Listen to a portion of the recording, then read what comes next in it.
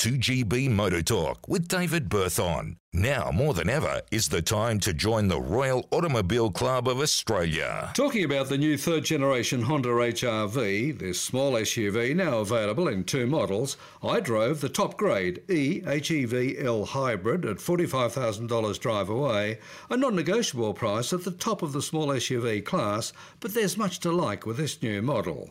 Styling that's refreshingly different, especially the painted grille, and a body that offers 4 passengers class-leading space and luggage capacity.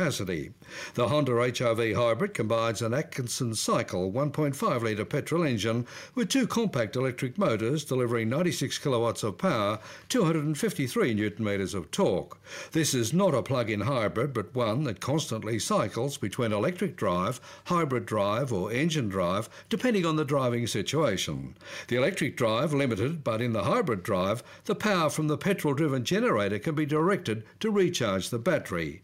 You can also select B drive, which also offers selectable levels of recharge while braking or coasting. The transition between electric and petrol barely perceptible with final drive through a CVT automatic. Economy, I matched the stated economy figure of 4.3 litres per 100, but it's a pity that pricing will limit its sales. However, this small hybrid Honda HR-V reflects the technically interesting Honda of old in so many ways. I'm David Berthon.